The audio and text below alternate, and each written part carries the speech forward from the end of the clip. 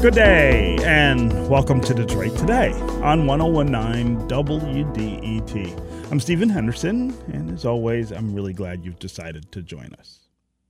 President Joe Biden is expected to sign his historic $1 trillion infrastructure package today. Michigan is going to get about $10 billion from that legislation, which would be a huge shot in the arm for our efforts to fix the roads, bridges, and all of the underground infrastructure that has really been giving us fits in recent years. We're going to talk about the package and what it means here in Michigan all hour today with two members of Congress who voted in favor of the package. A little later, we'll hear from Congressman Dan Kildee, who's also going to address what this means for efforts to replace lead service lines and other water infrastructure in his hometown of Flint. But first, I'd like to welcome Congresswoman Debbie Dingell to the show to talk about it. She is a Democrat from Dearborn, represents Michigan's 12th Congressional District. Debbie, always great to have you here on Detroit Today.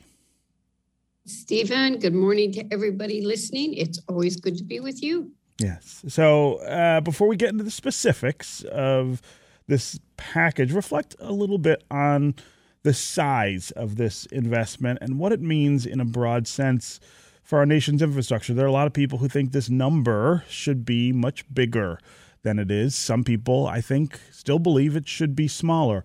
Why is this the right amount of money to spend at this time? So first of all, we could get agreement on it. And I think we need to look at how many presidents, Republicans and Democrats, have said we need to fix our infrastructure and have been unable to do so. Our roads and bridges are comparable to any third world country in the world. That isn't something that we should be proud of. The amount of money that's going to come into just Michigan is $7.3 billion for our roads and almost another $600 million for our bridges.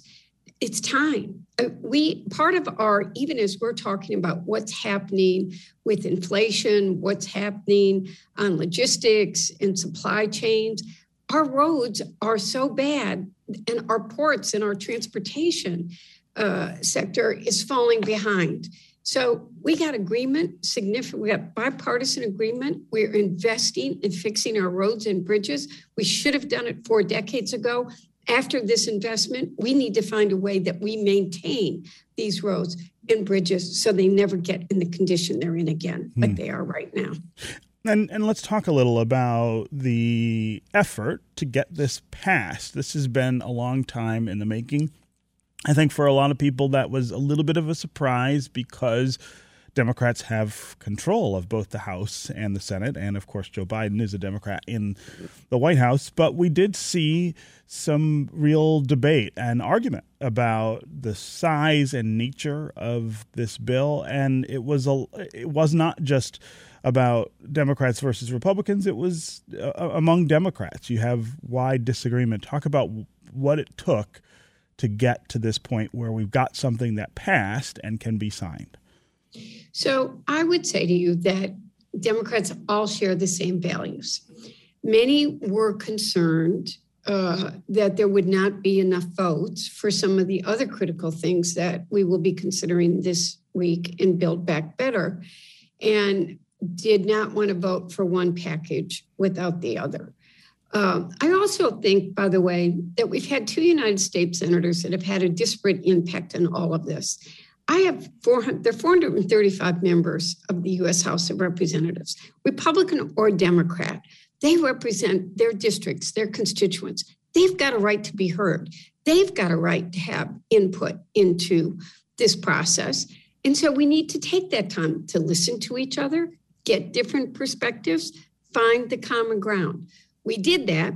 At some point, you got to move and pass. It probably took too long. But today, the bill is going to become law. I'm talking with Congresswoman Debbie Dingell. She's a Democrat from Dearborn who represents Michigan's 12th Congressional District. We are talking about the infrastructure package that passed last week and that Joe Biden, the President of the United States, is expected to sign today. We're talking about what's in the package, what it will do for us here in Michigan, and also about what it took to get this passed, even though Democrats control both houses of Congress. And, of course, we have a president who is a Democrat in the White House. Give us a call if you want to join the conversation. How are you feeling about the passage of this $1 trillion federal infrastructure package? What are your hopes for what it will mean for us here in Michigan? And how do you feel about it being signed before the larger Build Back Better social spending bill has been taken up? That is on tap this week in Washington. As always, the number here on the phones is 313-577-1019. That's 313-577-1019. You can also go to the WDET Facebook page and put comments there, or you can go to Twitter and hashtag Detroit Today, and we'll try to work you into the conversation that way. Before we get to listeners, Debbie, I want to ask about this $10 billion that is coming here to help rebuild our infrastructure in Michigan. What will that mean for your constituents and everyone else? So there are many different things in this bill. We were just talking about the roads and the bridges, and, Governor Whitmer campaigned on Fix the Damn Roads. And sort of the irony of last Saturday, when I got home after voting on the infrastructure bill, I got out of the car, put my foot in a pothole, tripped, and did this wonderful fall everywhere. You could hear the collective gasp of everybody. And I said, this is what we're going to fix. But there's also a lot of other things in this bill. I'm very proud of the lead. I was one of the people that led getting the lead out of every pipe in this country. It was in the Energy and Commerce Committee. Flint taught us or highlighted what happens when people don't pay attention. But now you're seeing Benton Harbor, Hamtramck. There are 9 cities right now just in Michigan that are having lead alerts in their water. And this is happening across the country. Quite frankly, for Michigan, according to the NRDC and studies that they've done, we need about 1.65 to get the lead out of every pipe in Michigan. The infrastructure bill has 1.3 billion, and Build Back Better will have the other 3.5. And I'm going to tell you, as a member of Congress, I'm not just turning these dollars going to the state. I am tracking every one of them. And I want to know which cities in my district have any lead, what we got to do, how much it's going to cost, and how we're going to get the money there. And this is really important. But on top of that, this pandemic has showed us the inequities in access to broadband, high-speed internet. This bill is going to bring high-speed internet to both rural areas and urban areas that need it so much. And I want to keep Michigan at the forefront of mobility. We put the world on wheels. Now we want to stay the leader in mobility. We are leading on electric vehicles. China's trying to take it from us. We got to build out those EV chargers. We'll be able to do that as well. So and there's a lot of things in here that are really going to make a difference for the people of Michigan. And we have to make sure that these dollars don't go to a legislature that just sits on them and doesn't spend them. They are targeted at getting to every local area in Michigan, and we've got to make sure that they do. Again, 313-577-1019 is the number here on the phones. You can also go to Facebook or Twitter, put comments there, and we'll work you into the show that way. Let's start today with Alvaro in Detroit. Alvaro, welcome to Detroit Today. Hi, Stephen. Thanks for having me. Sure. I'm glad to talk, and I'm really happy to hear that that the United States is making such a big investment into infrastructure and these things that we're talking about. But, I still think that it's not focused on the right things. And, so much of the climate has gotten so politicized into this is what's good and this is what isn't, that what I'm really disappointed with is the fact that we aren't seeing more investments into alternative transportation like rails. Like Europe has one, even China has one. I think in the United States, there's one rail in the entire country that can be considered a high-speed rail. That is a 50-mile stretch on the East Coast. And, this is part of the reason that our roads aren't good, because this is the only form of transportation we really have, planes or driving. And for some reason, this country is singularly focused on, EVs are great, and this is something that's going to be helpful, but there needs to be more options, when it comes to transportation in the United States that isn't just flying and that isn't just driving across this country. Alvaro, I'm really glad you called and asked that question. Thanks so much for listening. Debbie, why not more on public transit? He is right, and there is money in there in infrastructure to improve healthy, sustainable transportation options for millions of Americans. So right now, Michiganders who take public transportation spend an extra 67.7% of their time commuting. And non-white households are 5.6 times more likely to commute via public transportation. In other words, he's right. And we know how bad the bus system is. We know how bad the public transit system is. And 17% of the transit vehicles that are in these fleets in the state of Michigan are past useful life. So just based on the funding formula, some of these dollars from the infrastructure will go just based on the formula funding. There'll be grants separately, but just on the formula funding, Michigan will get over $1 billion over 5 years so that they can improve public transportation options across the state. The other thing, Stephen, is, I've been saying this since June when we had our first flood, and people want to know, are these dollars going to help us build resiliency? Mm-hmm. We have to be able to go after these dollars. We've got to be ready. We've got to have the projects ready and work together as a region. Public transportation doesn't know when it crosses a city line. I mean, it does. It's regional. We need regional transportation, and the same on water and flooding. It doesn't stop. Oh, I'm at the Dearborn City Inn. I'm going to stop because I'm getting to Detroit, or I'm getting to Melvindale. Or we have to work as a region and be ready to go after these grants. Are going to be competitive with other states and cities, and we need to get as many dollars as we can, which means we've got to work together to go after them. Mm. Why not more specific targeting of public transit and public transit options in this bill? I think that's some of what Alvaro is getting at. I think we got to fix our current roads. That's just a reality. That, like it or not, we've got, in Michigan alone, we've got 1,200 bridges and over 7,300 miles of highway that are in poor condition. They got to get fixed. That's just the reality. And, in Michigan, drivers pay almost $500 per year in costs just because they're driving on roads that need repair. That's sort of a stunning figure. So that's a reality. But we are trying to put, the president's under attack for putting money into Amtrak or trying to improve the rail system. There is a significant amount of money. Would I like to have seen more? Yes, but we couldn't get the votes for that. But you begin, and when you see public transit work, when you see the demand for it, when you get ridership, then you can say to people, it's working. We need to continue to invest. So we begin. And many people, I want to say this, when I was at GM, people used to think that GM blocked mass transit. They didn't, and they still support it now. We have got to build a better regional transportation system. That it means we got to find some way to bring it's more than 3 counties, but Wayne and Oakland and Macomb are your 3 basics, in Washtenaw, Livingston, Monroe. Bring everybody in. People have to get along. People have to figure it out. But maybe we have an economic reason.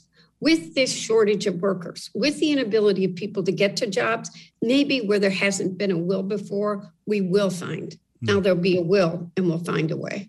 Yeah, Alvaro, I really appreciate, again, the call and the question. Let's go to Berta in Detroit. Berta, what's on your mind?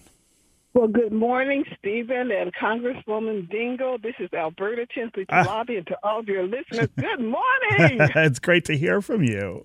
Thank you. I'm alive and kicking. First, I want to thank President Biden and all of the legislators who have supported the infrastructure bill passing. Second, Stephen, you and Congressman Dingell and all of us listeners remember President Biden clearly stating that it was the role that blacks played in his successful election. Mm-hmm. I repeat, it was the role that black Americans played in his successful election. And given that, Congresswoman, I have heard earlier today on NPR them talking about how Wyoming and Alaska and a third state were going to greatly benefit. I don't know the population of blacks in those states, but I don't think it's quite, quite what I would want to see. I will say this. We must find a way to make sure that blacks are highlighted in the $10 billion that are coming to Michigan in particular and across this nation where African American and blacks live. Yeah. I am adamant about this. Alberta, it's an opportunity like never before. Let's make it happen. Yeah, I'm really glad you called and raised that point, and you're absolutely right. The votes that African Americans cast for the president were critical in the win that he had last November. And there's a reasonable expectation, even if that weren't the case, that this money would really focus on some of the needs that have gone wanting for such a long time in our community. Debbie Dingell, how do you respond to that? Well, the fact of the matter is that there is a roads formula that goes into states, and there are a lot of issues that go into it. Then grant money from DOT, EPA, and others need to be targeted communities that need it the most. And clearly, African-American communities, Hispanic communities, other communities are communities that desperately need to have mass transportation, ways to get to jobs, et cetera. We got to work together to make sure that it is. And one of the things that's truly frustrating is that there is still money that was appropriated to the state of Michigan from the American Rescue Plan last December that has still not been authorized by the state legislature. I find this quite frustrating that when we at the federal level know that there's a need in Detroit, need in many of my communities that are in my district, the way that the Constitution was written, that money that comes into the state of Michigan has to be approved by the state legislature. Now, where we can, I'm trying to make sure the money is going directly to counties and to cities. We're not always able to do that. But we do need to make sure this money goes where it is needed, where the communities need it, communities that have not gotten to attention traditionally. And I'm not going to be the only person. I encourage everybody to join me.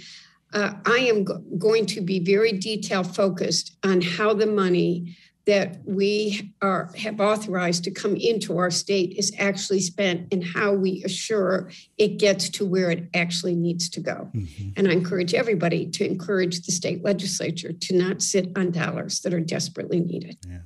Okay, we're going to take a quick break, and when we get back, we're going to continue this conversation with Congresswoman Debbie Dingell about infrastructure. We also want to continue to hear from you. If you want to join the conversation, give us a call. Let us know how you think this $1 trillion, $10 billion here in Michigan ought to be spent on infrastructure. Let us know whether you're optimistic that this will make a change in some of the long-standing infrastructure problems that we have, especially here in Southeast Michigan. As always, the number here on the phones is 313-577-1019. That's 313-577-1019. You can also go to Facebook and Twitter for comments there, and we'll work you into the conversation. We'll be right back with more Detroit Today.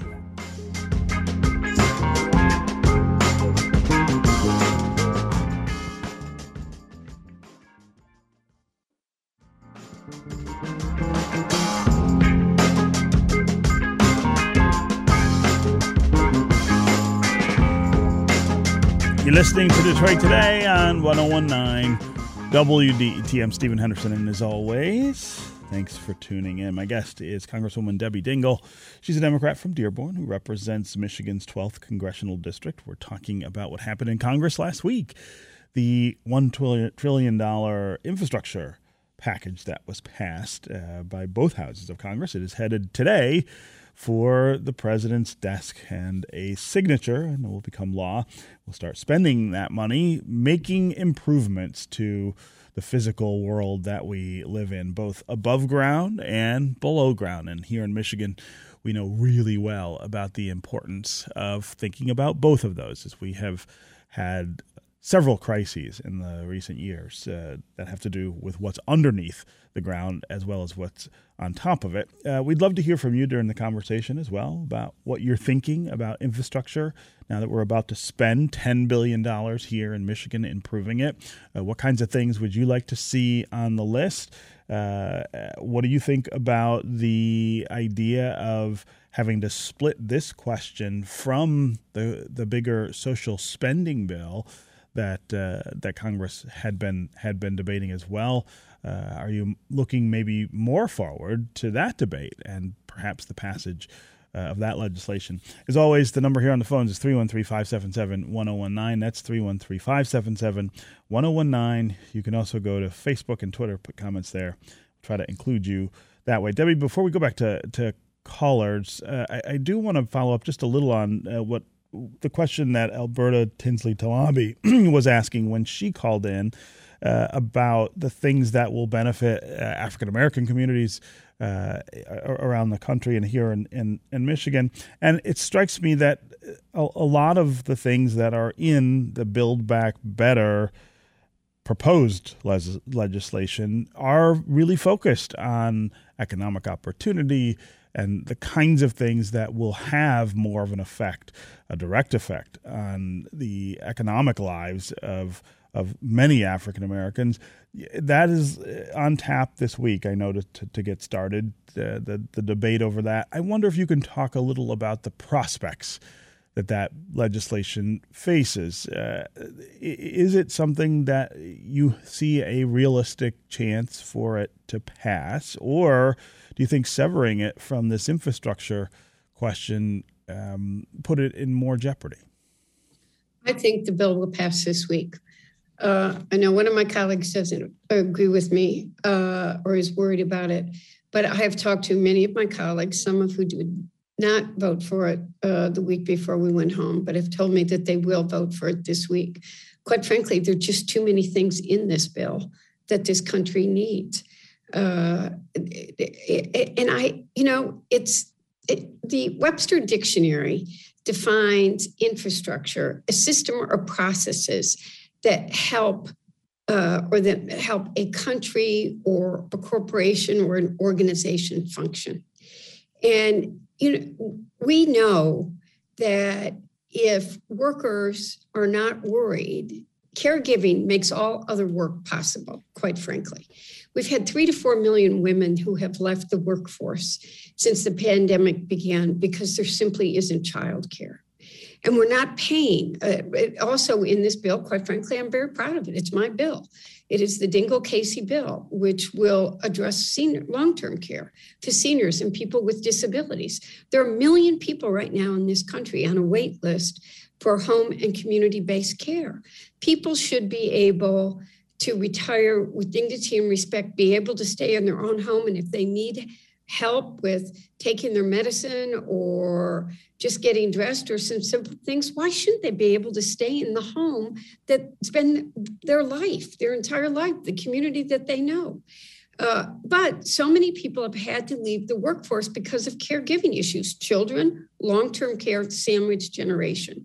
That's in here.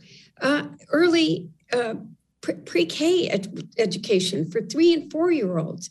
We are the only nation in the world that does not take care of early childhood education. Mm-hmm. And that, my friends, is a competitive issue right there. If we give every child access to that early education, they will have a different start in life. There are other things in this bill. There's not enough money in the infrastructure bill to get where we need to go on electric vehicles. We need to build supply chain resiliency. We need to bring the supply chain back to this country. Quite frankly, we've got shuttered plants in Michigan because we don't have chips, and we need to do more on that. There are so many things in this bill. And then we're going to address global warming. The fact of the matter is, look, Dearborn, I've had 8 floods in my city since the end of June. And we need to build up that resiliency. Global climate's real. We see it in Michigan. We see it in the wildfires in California. We see it in the hurricanes in the South. All this needs to be addressed, and it needs to be done. It should have been done a while ago. So we've compromised. It isn't, some would have liked a lot more. Some would have liked less, but we've compromised at approximately $1.75 billion. It is all paid for. It is not going to add to the debt in any single way. That's a very important factoid. And no one making $400,000 or less will have any increased taxes, will pay anything more. These are important bills to help this country be competitive, to get workers back into the workplace, for this country to be resilient. Again, 313-577-1019 is the number here on the phones. Let's go to Christine in Canton. Christine, what's on your mind? Hi. Thank you for taking my call. I just wanted to say if with the priority of global warming and reducing our carbon footprint, I think the infrastructure issue of public transportation is much higher priority than electric vehicles. Electric vehicles are nice for getting pollution out of cities, but at the end of the day, they are coal-powered vehicles. The electricity comes from somewhere. So I feel like public transportation is fewer cars on the road, much more greater efficiency and less traffic, less damage to the roads. There's fewer cars, less weight on the roads over long periods of time. And so that's a side benefit, but the carbon footprint is a huge difference between focusing our energy on public transport versus electric vehicles. Thank you, and I'll take my Christine, really love that you called, and great question. Debbie Dingell, what's the answer? So first of all, I mean, it is a great question. I'm going to do several things here. One, Christine, there will be no coal-fired power plants in Michigan in a couple of years. All of the utilities are closing them, and that is good. There is money in this bill. Quite frankly, I wish we had done more. We need to upgrade our power grid, by the way, by 50% and move it to renewable resources. So there are continued efforts to, I mean, one of the reasons Joe Manchin has been as loud as he has been is he does not agree with us on eliminating coal-powered plants, but that's a reality, and the utilities in Michigan are making that a reality. I've got 2 coal-powered plants that are closing downriver in the next year. So one is closing in River Rouge, and Trenton will close next year. And so that's an important step. And they also announced that the East China Township plant will cease to operate in the next couple of years. But we do need to move to natural resources, or to renewable resources. But I'm also going to say to you, it's got to be both. We do need more regional transportation. We've got to build it out. It costs money, but we've got to invest in it. But the reality is not everybody is going to give up their vehicle. What we do need to do is transition from the internal combustion engine to alternative resources that will reduce the carbon footprint. Electric vehicles are one of the ways that we do that. But people like their personal mobility. People, as much as we would like to drive people to public transportation for commuting, it's practical, we should do it. Although one of the things that's happened worldwide is that in this pandemic, people don't want to be on public transportation. And we've seen an increase in vehicle purchases, not less. So I want to support public transportation. I want to build it out, but I also want people that are going to want their own vehicle, that are going to be on the road, to be replacing their vehicles with modes of transportation that aren't going to contribute to the carbon footprint. Okay, Debbie Dingell, Congresswoman from Dearborn, who represents Michigan's 12th congressional district. Always great to have you here with us on Detroit Today. Thanks so much for stopping by. Thank you. Great to be with everybody. Be safe and be healthy. Right. Okay, we're going to take another quick break, and when we come back, we are going to be joined by another member of Michigan's congressional delegation, Congressman Dingell and Kildee, a Democrat from Flint Township, who represents Michigan's 5th district in Washington. He's also Chief Deputy Whip of the House Democratic Caucus. He is going to join to talk more about the infrastructure bill, but also to talk to us about this settlement in the Flint water crisis and what we will expect in infrastructure changes in cities like Flint from all of this new money. Stay with us for more Detroit Today.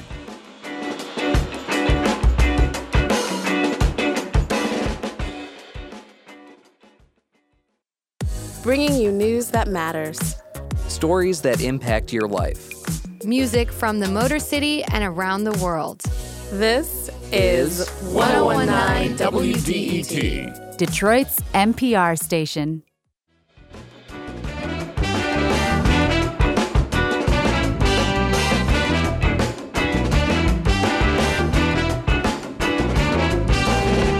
You're listening to Detroit Today on 1019 WDET. I'm Stephen Henderson, and as always, thanks very much for tuning in. We're talking this hour about the infrastructure bill that passed in Washington last week. It's going to be signed by the President of the United States today. At least that's the plan. We're talking about what all of this money will mean for the state of Michigan, which is on tap to get about $10 billion of that $1 trillion expenditure. Also, what will it mean in the places in our state where we know we have desperate infrastructure needs? Places like Flint, Michigan, which had a water crisis 6 years ago, that still has a profound effect on the people in that city. What about Benton Harbor, which is experiencing its own water crisis that has been going on for quite some time now? What does that mean to spend this kind of money on infrastructure at a time like this? And will it mean that the people who live in those places will finally get some relief? Joining us now to talk more about the infrastructure bill is Congressman Dan Kildee. He's a Democrat from Flint Township, and he represents Michigan's 5th District in Congress. He's also the Chief Deputy Whip of the House Democratic Caucus. Dan, welcome back to Detroit Today. Hey, Stephen. Thanks for having me on. So you're planning to attend the infrastructure bill signing today. Talk about how significant you think this will be for Americans and specifically for us here in Michigan. Well, it's a big step forward. Frankly, it should be bigger. The American Society of Civil Engineers says that the need for infrastructure improvement to get us into the 21st century is about 3 or 4 times what we're doing. But there's no way to minimize. $1.2 trillion is a big down payment on a long overdue need. What it means for us is better roads, bridges, rail to get our products to market, better for our manufacturing base, better for residents, a better quality of life. But also that unseen infrastructure that you were referring to, water and sewer infrastructure, stormwater infrastructure, all really important. But so is broadband, and we have a significant investment in broadband as well. We have a significant investment in Great Lakes cleanup. So, this is a piece of legislation that many of us have been working on for a long time. The previous administration declared Infrastructure Week every week for 4 years. And in his first year, President Biden got the biggest infrastructure bill that we've done over the finish line, and it's good news. That's why we're going to witness the bill signing today. Mm-hmm. Mm-hmm. So, as a member of House Democratic leadership, talk about why the decision had to be made to vote on this bill without taking a final vote on the larger spending bill that includes things like climate change funding, universal pre-K, and 4 weeks of paid leave.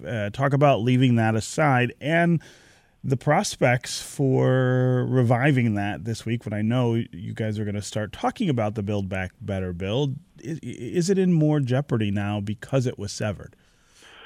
Well, that'll be a question that'll be determined by whether or not we get it over the finish line. But I think for most of us, it became increasingly clear that we had a very strong faction within the Democratic caucus that was insisting that we move forward on the Build Back Better. We hadn't come to an agreement, on the infrastructure bill. We had not come to agreement yet on all the contents of the Build Back Better legislation. And we'd made a commitment to get this infrastructure bill over the finish line. We will see. I'm confident I can take the president at his word that he'll do everything in his power to get this done. But to be clear, it's really not so much on the House. We can pass the bill.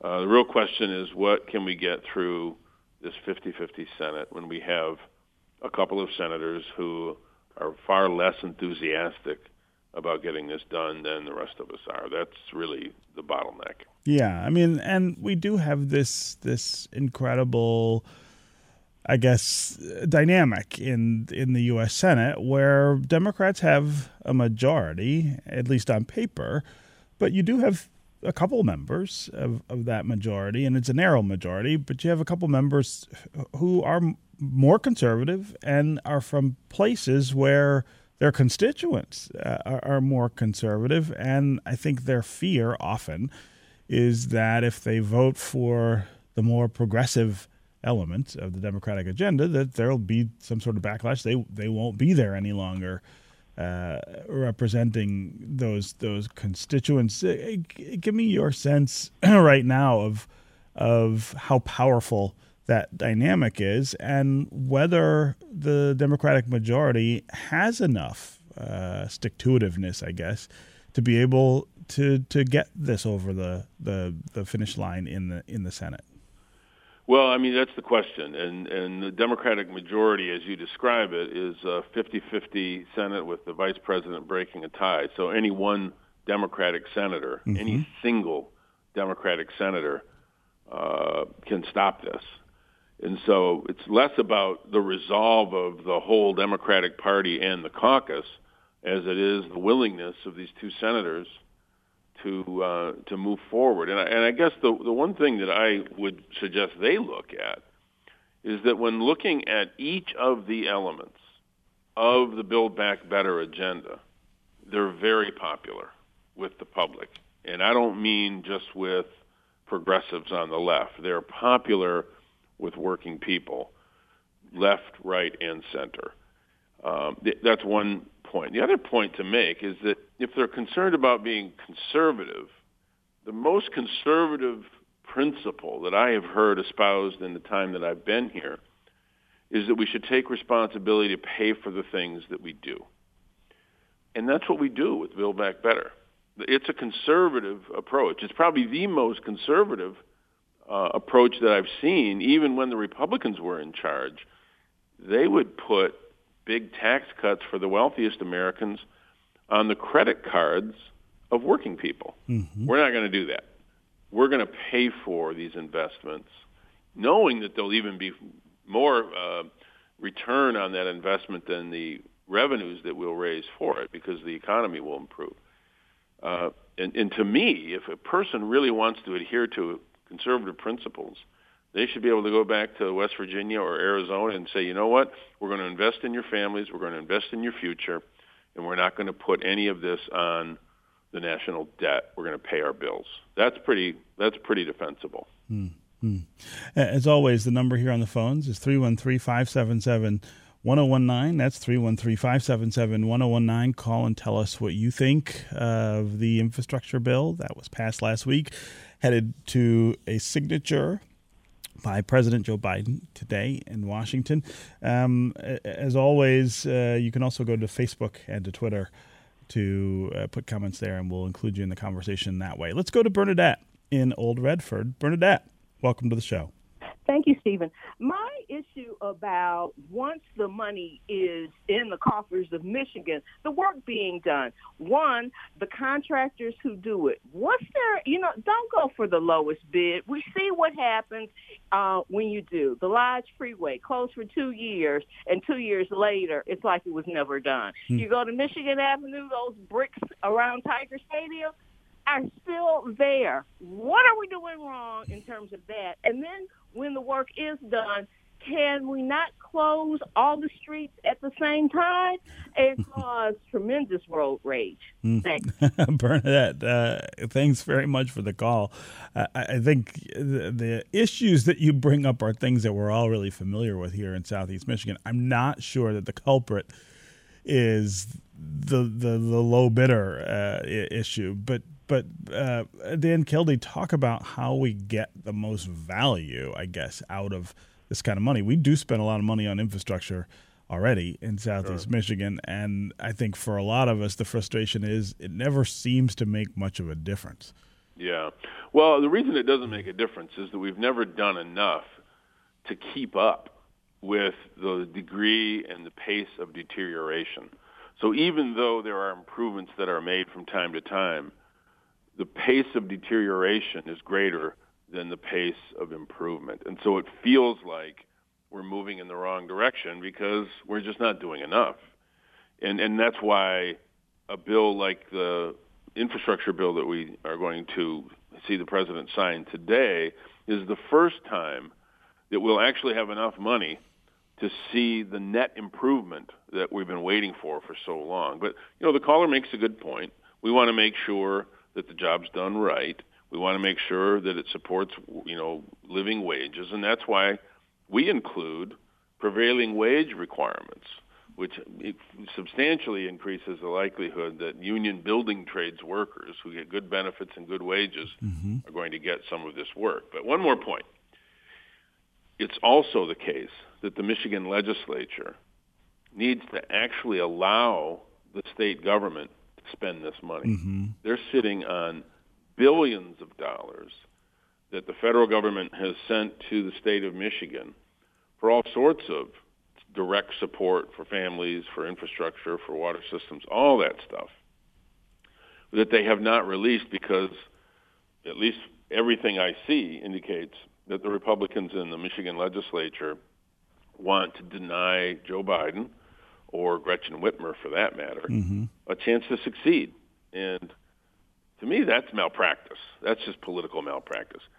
We should all be cheering for the state and the country to succeed, no matter who's in charge. And I think it's pretty cynical of the legislature to continue to sit on this money. Yeah. Again, 313-577-1019 is the number here on the phones. Let's go to Mitchell in Farmington Hills. Mitchell, welcome to the show. Hi, Stephen. Hey. So I'm thinking that this bill would be good for our state because our roads are especially bad in Michigan.